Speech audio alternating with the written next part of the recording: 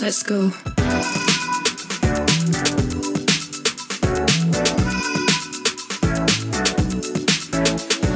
Welcome to Micromobility, a podcast exploring the disruptive potential of lightweight utility vehicles.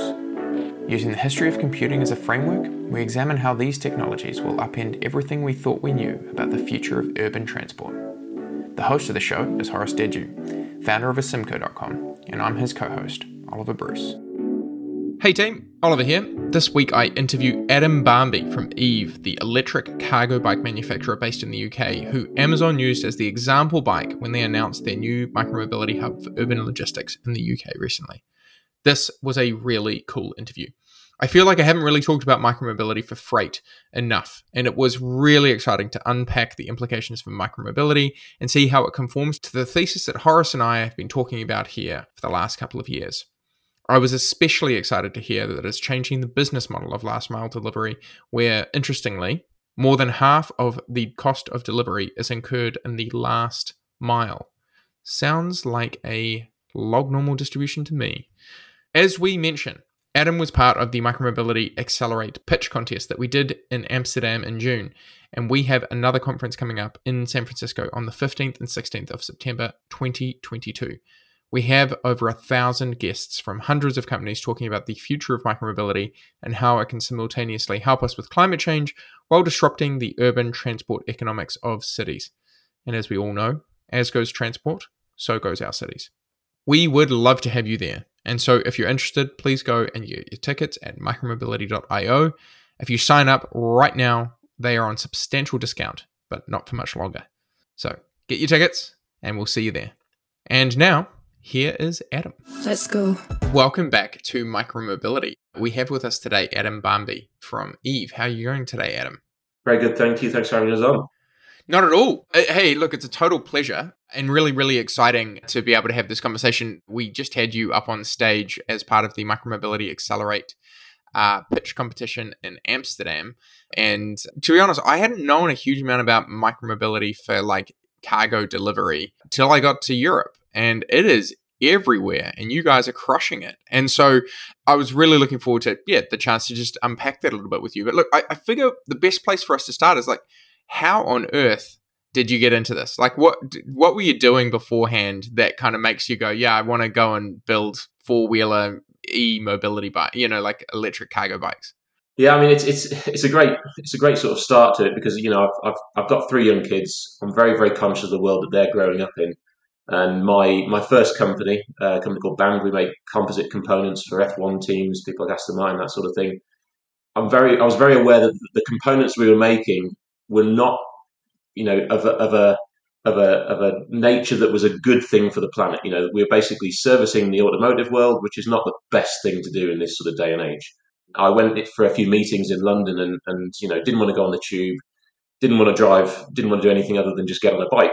And getting across London on a bike is actually a bit of a joy. It's great. There's loads of cycle lanes. No one uses them.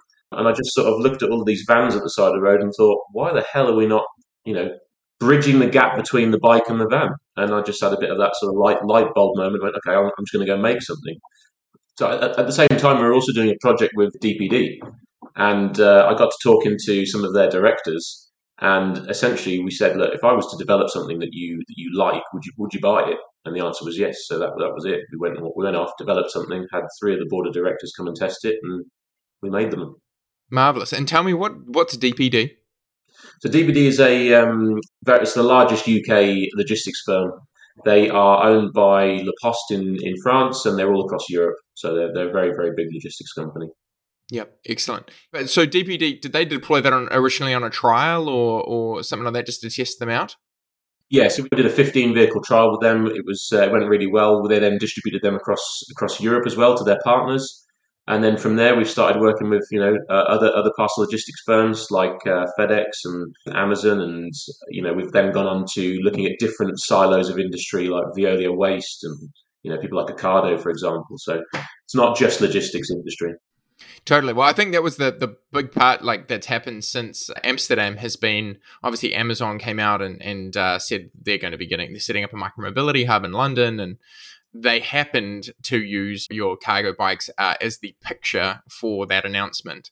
I don't know how much further you can say about that, but yeah, I mean, I think it's so interesting. There was a couple of companies like yourself who were in the space of having 4-wheel electric kind of e-bike that were 4-wheelers but cargo based in Amsterdam that we seen, and I've had pictures of people coming from Eurobike, and it's just been this massive like influx, and like clearly everybody's kind of picked up that, hey, micromobility is going to be a big thing. Can you talk to me about, when we're talking about these vehicles, like I want to talk about the vehicle, and then I want to talk about the market and how that's evolving. So what have you seen in terms of like from the vehicle side? So you started out with a 4-wheeler, clearly. Why choose 4 wheels? How did that work? What's the regulation around that? What's the kind of advantage of that for logistics firms? Well, there's a reason why we all drive around in 4-wheeled vehicles, and there's a reason why the Reliant Robin, a nice classic vehicle from the UK, is no longer on sale. They're pretty dangerous, horrible things. Yes, made famous by Mr. Bean. Yes. Yeah. Exactly, yeah. Well, no, it wasn't. It was Only Fools and Horses. Mr. Bean had a Mini. Oh yeah, no. Sorry. It was I only remember it because when I was growing up watching Mr. Bean, they used to have the Reliant Robin, and Mr. Bean used to always like cut it off, and then the whole thing would tip over, and everyone thought it was a joke. Yeah. So yeah, I mean, it's 4 wheels are better than 3. It's a simple argument. I didn't want to make a vehicle that wasn't safe. Again, young kids. I don't want my kids walking down the road and then maybe one of them steps into the road and you've got to avoid them, in some form of swerve action. You just can't do that safely with a 3-wheel vehicle. I don't care how safe you say it may be. 4 wheels are better than 3. Full stop. There is an extra level of engineering behind 4 wheels, of course. But for me, 4 wheels also gives you an extra brake. So when it's wet and it's slippy, and you've got, these vehicles carry quite huge loads comparative to their own weight. You have to be able to stop that load safely. And one of the things that I'm really keen to be an advocate for is legislation change that increases the safety of these vehicles, because there are very low barriers to entry. And you mentioned, there are plenty more people coming into the cargo space with 4 wheels, and my answer to that is that they're great copies of what we started. But it's almost like it's a nice thing to see. I love competition; it's great, but at the same time, we should really keep an eye on safety and security going forward. So. Yeah, well, I was going to ask. So my understanding is that there's obviously a regulation framework for these. It's because in Europe they're considered to be quadricycles, right? So like electric quadricycles. How does that work in the UK? Are they just considered to be e-bikes? So the rules sort of change across the world. In France, for example, they basically say that you're allowed 2 wheels and 3 wheels. They don't mention or disclude 4 wheels, but they don't say that it's legal. In the UK, 4 wheels is fine. In Europe, most of Europe at least, 4 wheels is also fine. It's all comes down to the e-bike rules, where you've got to have 250 watts of continuous rated power. You've got to have reflectors and all that sort of stuff. So it's exactly the same as getting an e-bike on the road. It's as simple as that. Wow. We go one step further. We've got brake lights, indicators. We basically built a vehicle and engineered it down from a van to e-bike legislation. That's amazing. So you only have 250 watts of continuous output. Yeah. How does that work if you're carrying, like a ton of cargo? So you're allowed to peak your torque, and there's a very big difference between power and your actual torque at the wheels. So that we're not looking for acceleration. We're not looking for sort of sports car handling or anything. We're looking for load carrying capability. So it's a different set of characteristics for your motor to be able to handle. Yeah, and talk me through the vehicles that you have built. So, like, what are they rated to in terms of how much they can carry safely and that sort of thing? So again, one of the things that distinguishes us between most people is that we actually rate all of ours just like you would a vehicle. Yes, we've tested ours at well over a quarter of a ton of load, but we actually rate it to 150 kilos of load because we know that our wheels and our tires are safely rated to that. If you overload them, you start breaking components. And we're now in that sort of development phase now where we've got separate iterations of wheels and chassis, etc., that will take more load. But only once we've tested them will we then say that they're safe to do so. Right. So if you're doing 150 kgs of load, how big is that in terms of volume? Like, are we, what are these particularly well suited for? So the sweet spot is logistics. You get about, on average, between 120 and 150, small, medium-sized parcels in this 2 meter cubed box that we've got in the back. I think that the easiest way to describe it though is when you see a delivery van turn up at your door and they open the back and it's just a sea of parcels in the floor. Ours are all sort of organised into shelving, and actually volumetrically it's far more efficient because of that organisational structure you've got inside the box as well. So on average, with a very large psychologistics firm in London, they're doing 2 shifts and they're doing about 350 deliveries a day on our vehicle, on one vehicle, which is an insane amount. You'd never get anywhere near that in a van. Right. Okay, yeah, because I don't have a frame of reference for this. So yeah, what are we looking at in terms? So I assume that that's just winning simply on the basis of being like far more productive from a vehicle perspective. Is that because of things like access to parking, things like that? But it's also because it's small, because it's compact, because you can sort of stop straight outside of where you're delivering. You don't have to sort of drive down the road, park up, get out, walk down, come to the door, do your delivery, go back to. It's all about that cost per drop is what everyone measures their metrics in. So there's a reason why ours doesn't have doors. We could have put doors on it, but a door will take 10, 15 seconds to open and close. If you're doing that 120 times a day, people take note of that sort of saving. So there's significant savings by going down cycle lanes through pedestrian zones. You can also operate this on the road. It's the one of the best characteristics of our vehicle is because of the way it looks, because of the way it handles. You can equally go on the cycle lanes. You don't annoy cyclists. You can go on the roads. You don't annoy motorists because you're looking signal manoeuvring with your brake lights, etc.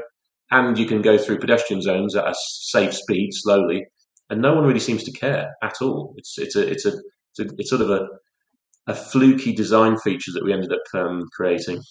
Yeah, well, I like to always consider. I use the term regulatory arbitrage for a lot of the micromobility designs that I see, which is that it's taking like what's the kind of core idea of the thing that you're trying to replace, and you're working out how to do that at like an order of magnitude cheaper cost and other things, and without having, like as you say, you don't have to have these things certified or homologated as motor vehicles.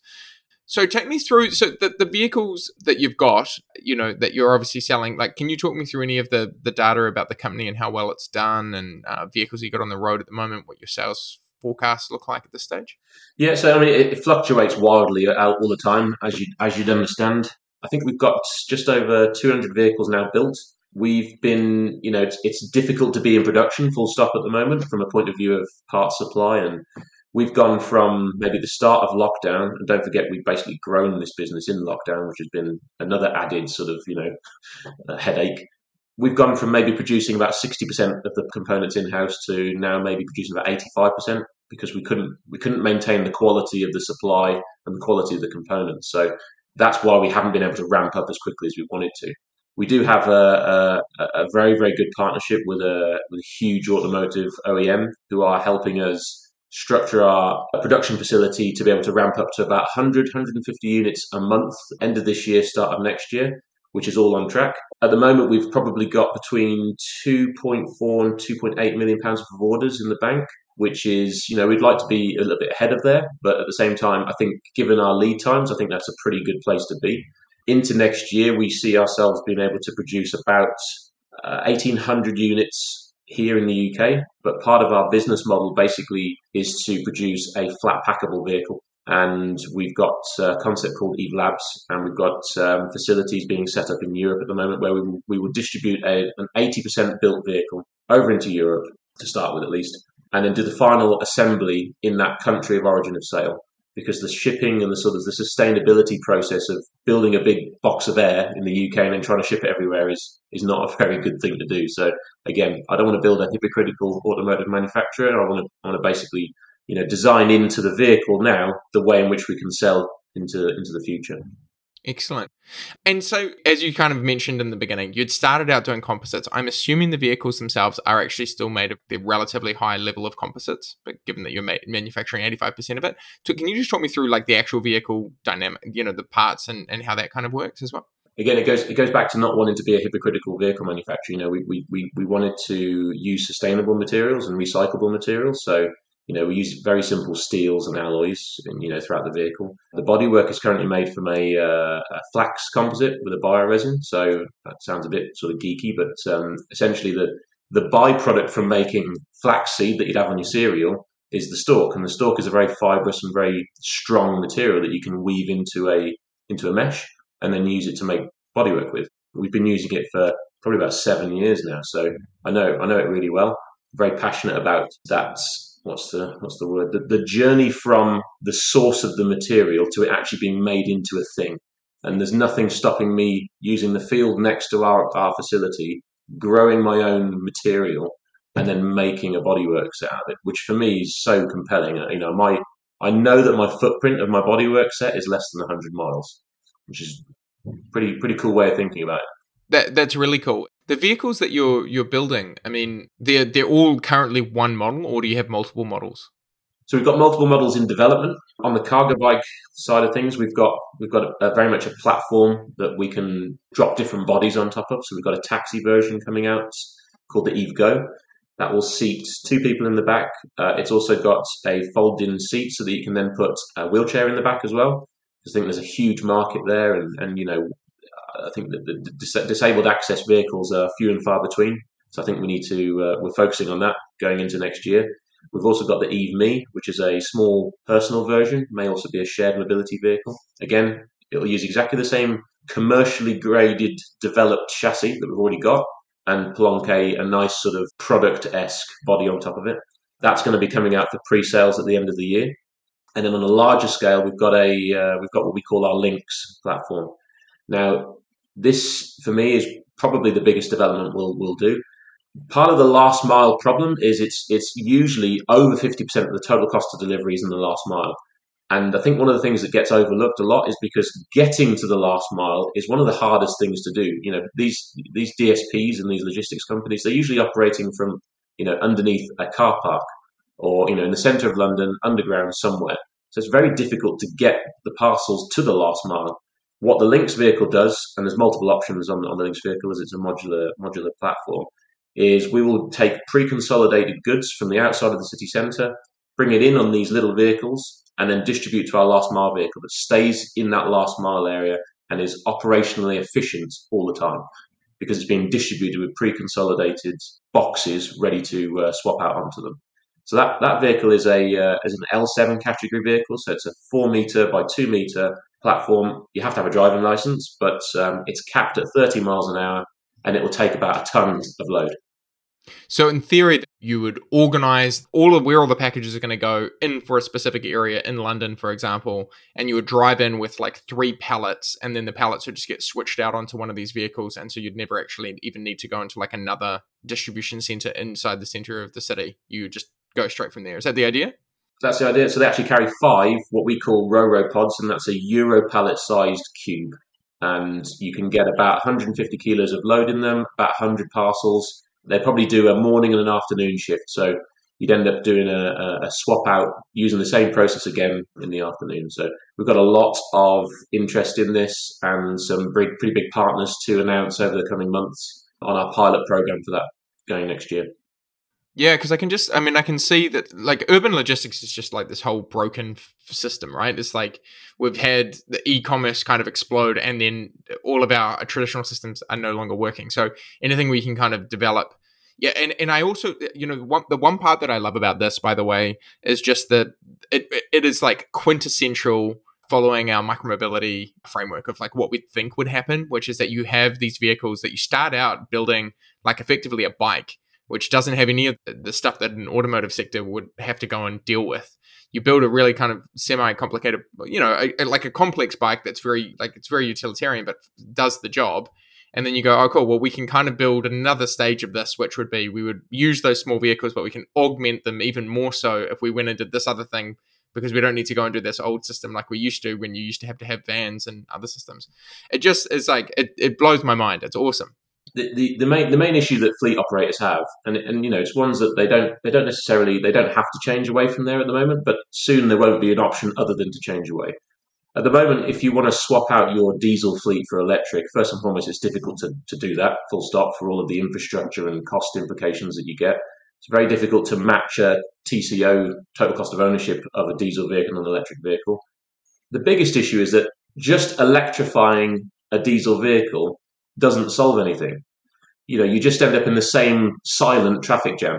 The thing that has to happen is that you end up with the whole reason why this business was set up, other than, the obvious reasons, is because through design, we're enabling a change away from legacy operation. That's the major issue, the legacy operation bit.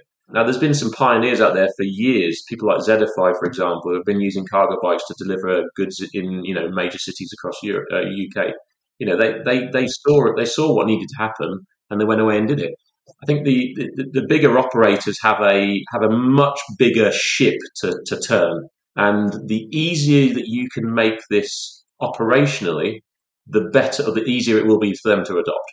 So, designing a pathway away from that legacy operation is our key focus here. Yeah, I can totally see it. And okay, so the one thing that I haven't actually talked about is the total cost of ownership aspect to it, right? So like how much do these vehicles cost, and then how do they kind of stack up in comparison to existing options that are in the market today for like a van, or compared to other cargo bikes equivalent, So we would normally compare it to a light electric van, and I'm not going to name any names of light electric vans, but even if you have an electrified version of a light electric van, you're looking at about a third of the cost overall from a TCO point of view. The biggest driver here is that cost per drop again. Being able to operate in the city centre, maximizing your average speed. You can pretty much guarantee your average speed on a bike. You can't guarantee your average speed in a van. You might hit 25 miles an hour at some point, but you're pretty much averaging 5 to 7 miles an hour. On a cargo bike, you probably average about 7 to 10. I mean, our cost of our vehicle isn't cheap. They start at about £12,500. Our goal is to get that to a sub £10,000 at the end of next year, which is what we're on track for. But ultimately, I just want to run a subscription model. I don't want to be selling vehicles. We want to be offering a vehicle as a service. So we have what we call Eve as a service, and that will be a fully functioning vehicle or fleet of vehicles with insurance, with customer service and maintenance, etc., all baked into a one monthly cost. All the fleet manager wants to do is basically take that monthly cost, divide it by how many parcels they've delivered, and there's your total cost. That's as simple as it gets. Yeah. And so talk me through, like, who are the customers in this? Because one of the things that we were talking about, like, prior to starting this is I was like, oh, Amazon must be buying all of them, but Amazon isn't actually in the business of doing last mile delivery. So who are the companies that actually do this? And like, what's the market structure for them? Are we talking lots of mom and pop operators, or are they almost all large logistics firms, or is it kind of a mix? No, it's a really, really great mix. I mean, I can take you everywhere from a plumbing company in Bristol who are operating a load of these vehicles, just doing going and doing the plumbing and servicing of properties, etc., in and around there, right the way through to massive global, well, at least they are a global company, Veolia and Waste Management, who are using these throughout Westminster, West End, Hackney, to empty bins with, to distribute, refuse collection services, etc. That there's such a huge scope for this vehicle to basically replace a van. So anything that you think you would use a van for, this vehicle can replace it. And in terms of first to go back to the market structure, so in terms of like who's making those decisions, what do you find? I guess the question that I have in there is, what is the sales process like? Are we talking, is there like a long sales process to be able to sell into these companies, or are they able to kind of say, yeah, no, like I can pick this up. I'm a relatively small firm. I can make a decision about like this, or are you dealing with like companies that are, you've got a long sales cycle of a year or something like that? So typically, the sales cycle is between 3 and 6 months. And what we'd normally start off with is we've got about a 20 odd vehicle fleet of trial vehicles, and you'll offer a 2 week trial, and 9 times out of 10 they'll then go on and buy maybe a few 1-2 vehicles, and from there it goes on to 10, 50, 100, etc. So the try me buy me approach is definitely the main focus there, and for me it works. You wouldn't go and buy a car unless you'd gone for a test drive. I don't think you would, at least anyway. But the mum and pop shops are potentially the easier sell, but in a sort of long run, we want to partner with, the larger blue chips of the world who can, easily write a check for 1,000 of these units. That's essentially, we want to be able to drive the cost of our vehicle down and the sort of the operational efficiency of it up, and then make it an absolute no-brainer decision for an Amazon to say yes, we're going to deploy 10,000 of these next year.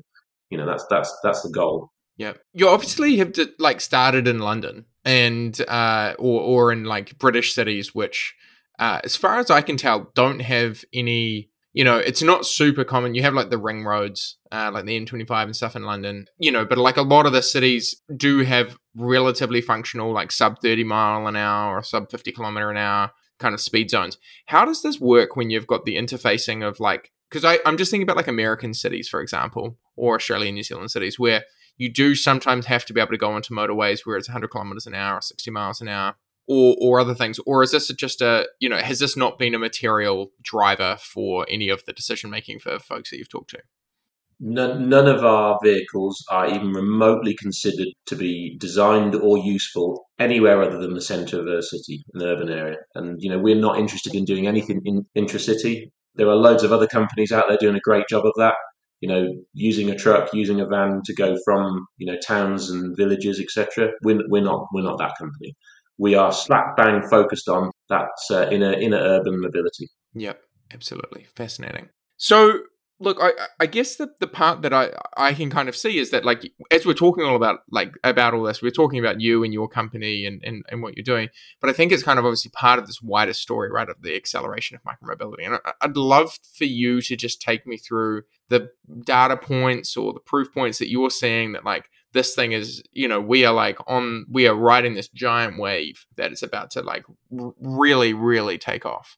I think if you go back to the start, I think most people just looked at it and went, "Well, that's a really nice gimmick.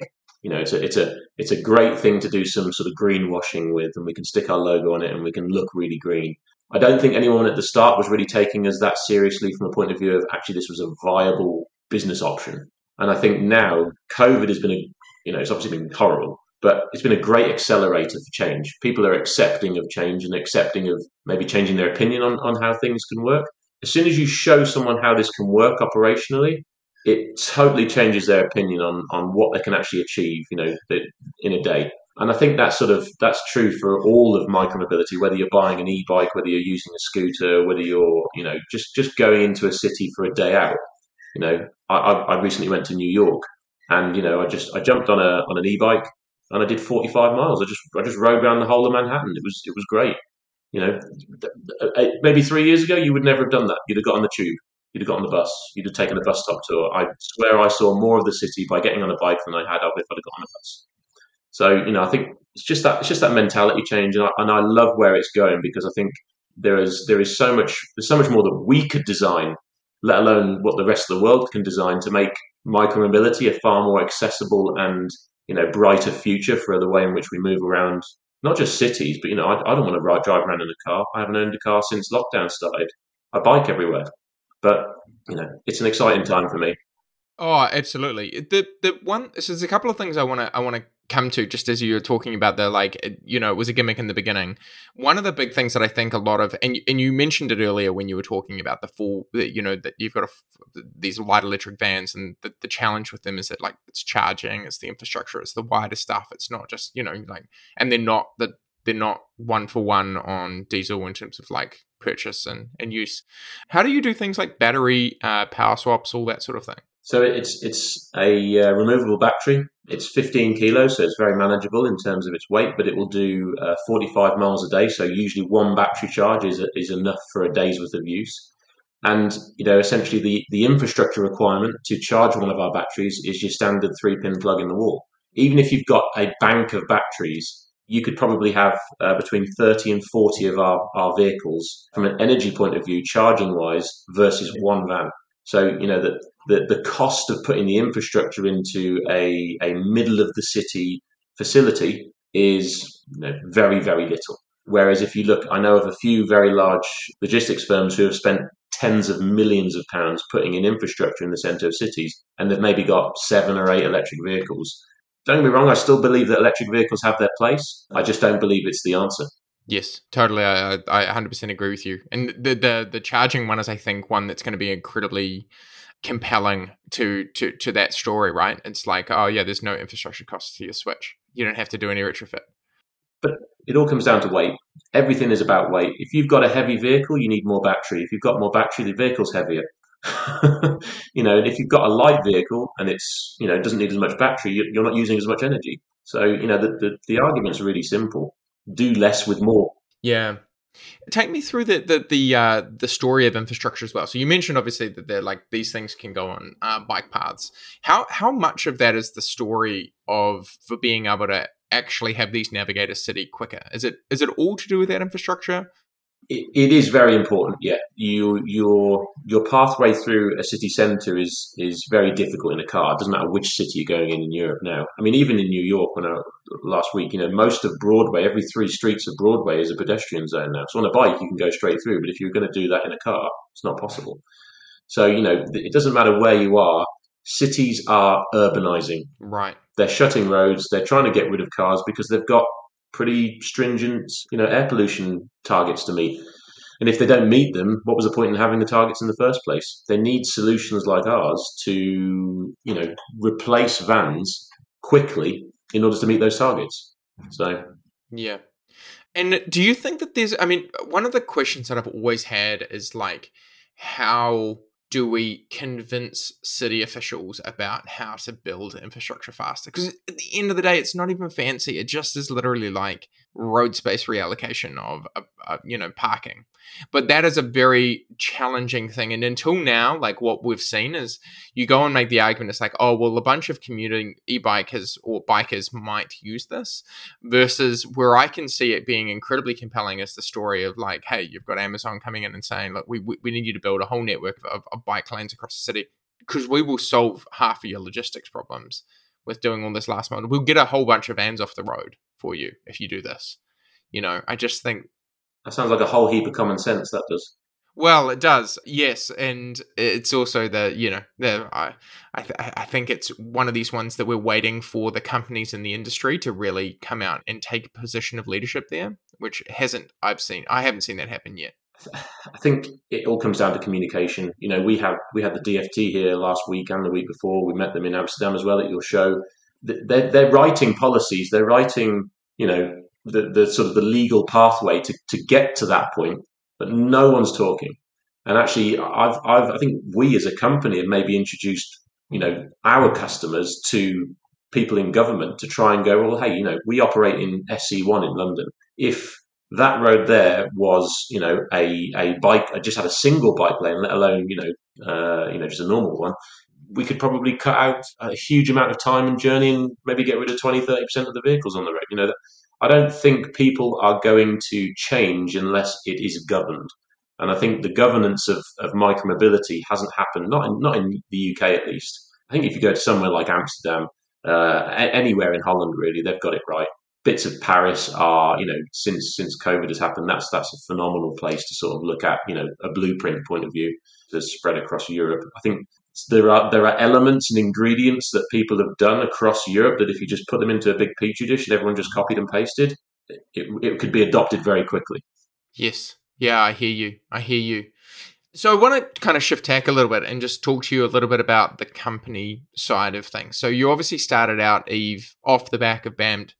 And yeah, like you obviously had a company that was doing well already. You're doing the composite business. Can you talk me through that part of the business and then like the shift that it's taken for you and how you've thought about funding the company? Because I think, and I want to contextualize this as well, which is one of the challenges that I keep seeing in micromobility is that it's a really low cost to innovate to build vehicles. Like you can kind of whack together a kind of prototype vehicle and it's not that expensive to do.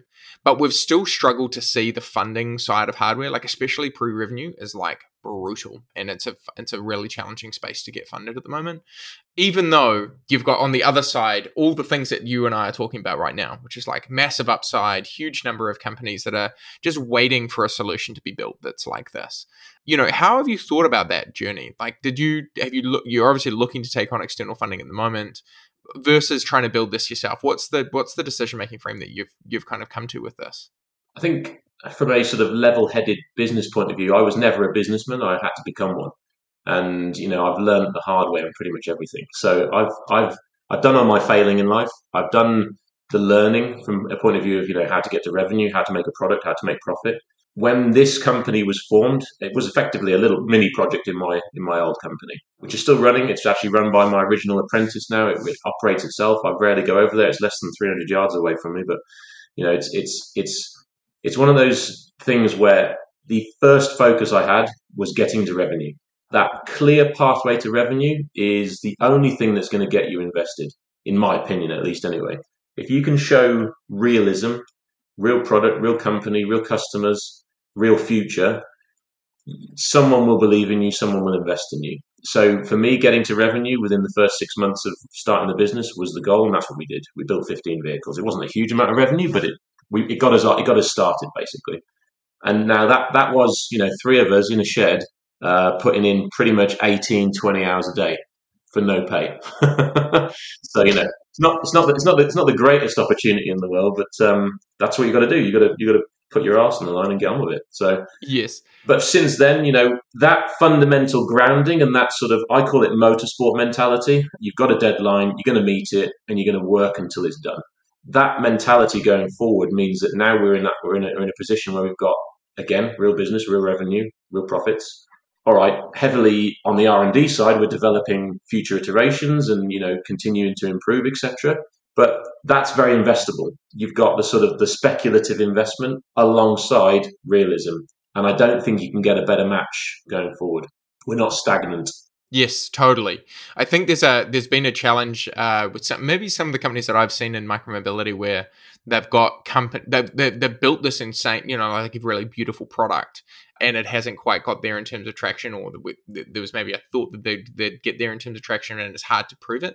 And on the other hand, they've got companies that are really like the classic story of this is actually Rad Power Bikes, who are one of the largest e-bike manufacturers in the US. Started out with Mike Radenbaugh in 2007, just doing he just loved e-bikes and just started doing conversions. And it just he was like, oh, I got kind of good at it. And then, it's like the story that comes after that is like, oh, and then we should probably maybe build our own one because we've kind of got a lot of people asking and we don't want to give them these crappy ones. So then that's just turned into they're now the largest US brand of e-bikes. And it's possible to build businesses like that. I think it's one of these things that in the beginning, I think micromobility really aligned itself very heavily with venture capital, which works sometimes, but hardware is hard. And I don't know if there's necessarily always a super great match because there's, you're deep in operations as you know of building these vehicles. A lot of it is logistical stuff. It's not quite like software. There's a really heavy technical debt that comes with building vehicles if you have to build faster than you need to. They might be intelligent, but you've got the money there to do it. So you just kind of do stuff that wouldn't stack up otherwise. Yeah, look, this is so fascinating. It's such a different area of micromobility to the stuff that we've traditionally covered. If you were to say, going forward from here, okay, so you've got the existing vehicles. You're obviously going to scale those in terms of production. You've got the L7 vehicles, which will allow you to do a whole new hub.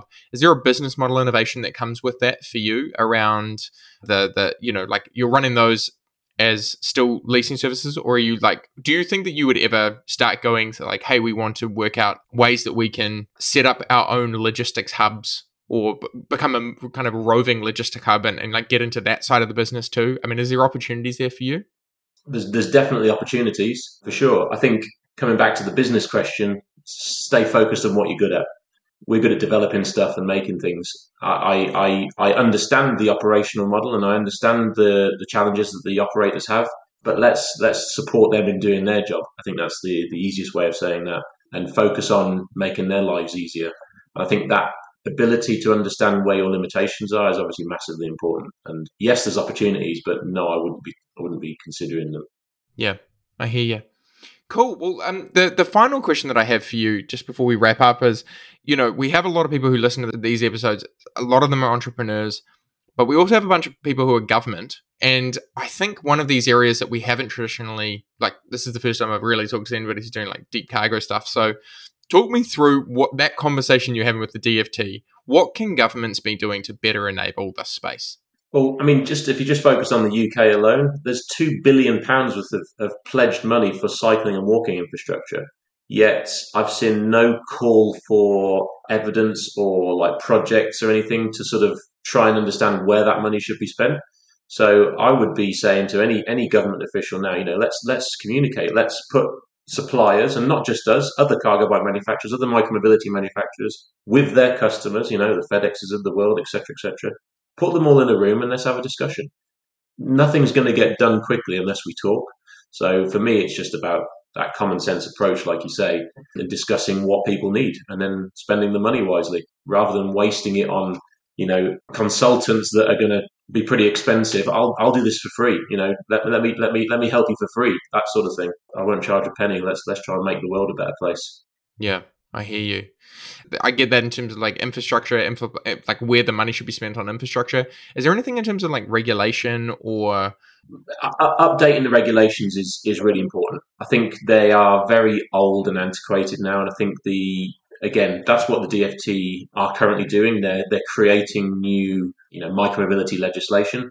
I think the emphasis there needs to be on safety, though, because the sort of the governance of scooters, for example, in the UK hasn't been handled very well. Everyone's got their own scooter, but they're illegal. So, it's not about trying to like victimize people that are just trying to get about and do a good thing and using them, but let's make sure they've got a helmet on. Let's make sure there's a nice place for them to ride them. It's pretty simple, isn't it? Let's just make sure that the safety of these products is paramount, because otherwise, if someone gets hurt, or when they get hurt, because they will, it's not detrimental to everyone, and this sort of movement doesn't end up being stifled in any way. Yeah, fascinating. Cool. Well, hey, Adam, thank you. I really appreciate your time, and it's been great to have you on. And I'm looking forward to watching your story with great interest. This is a space I'm looking forward to exploring more and learning more about. So thank you for starting me on this journey.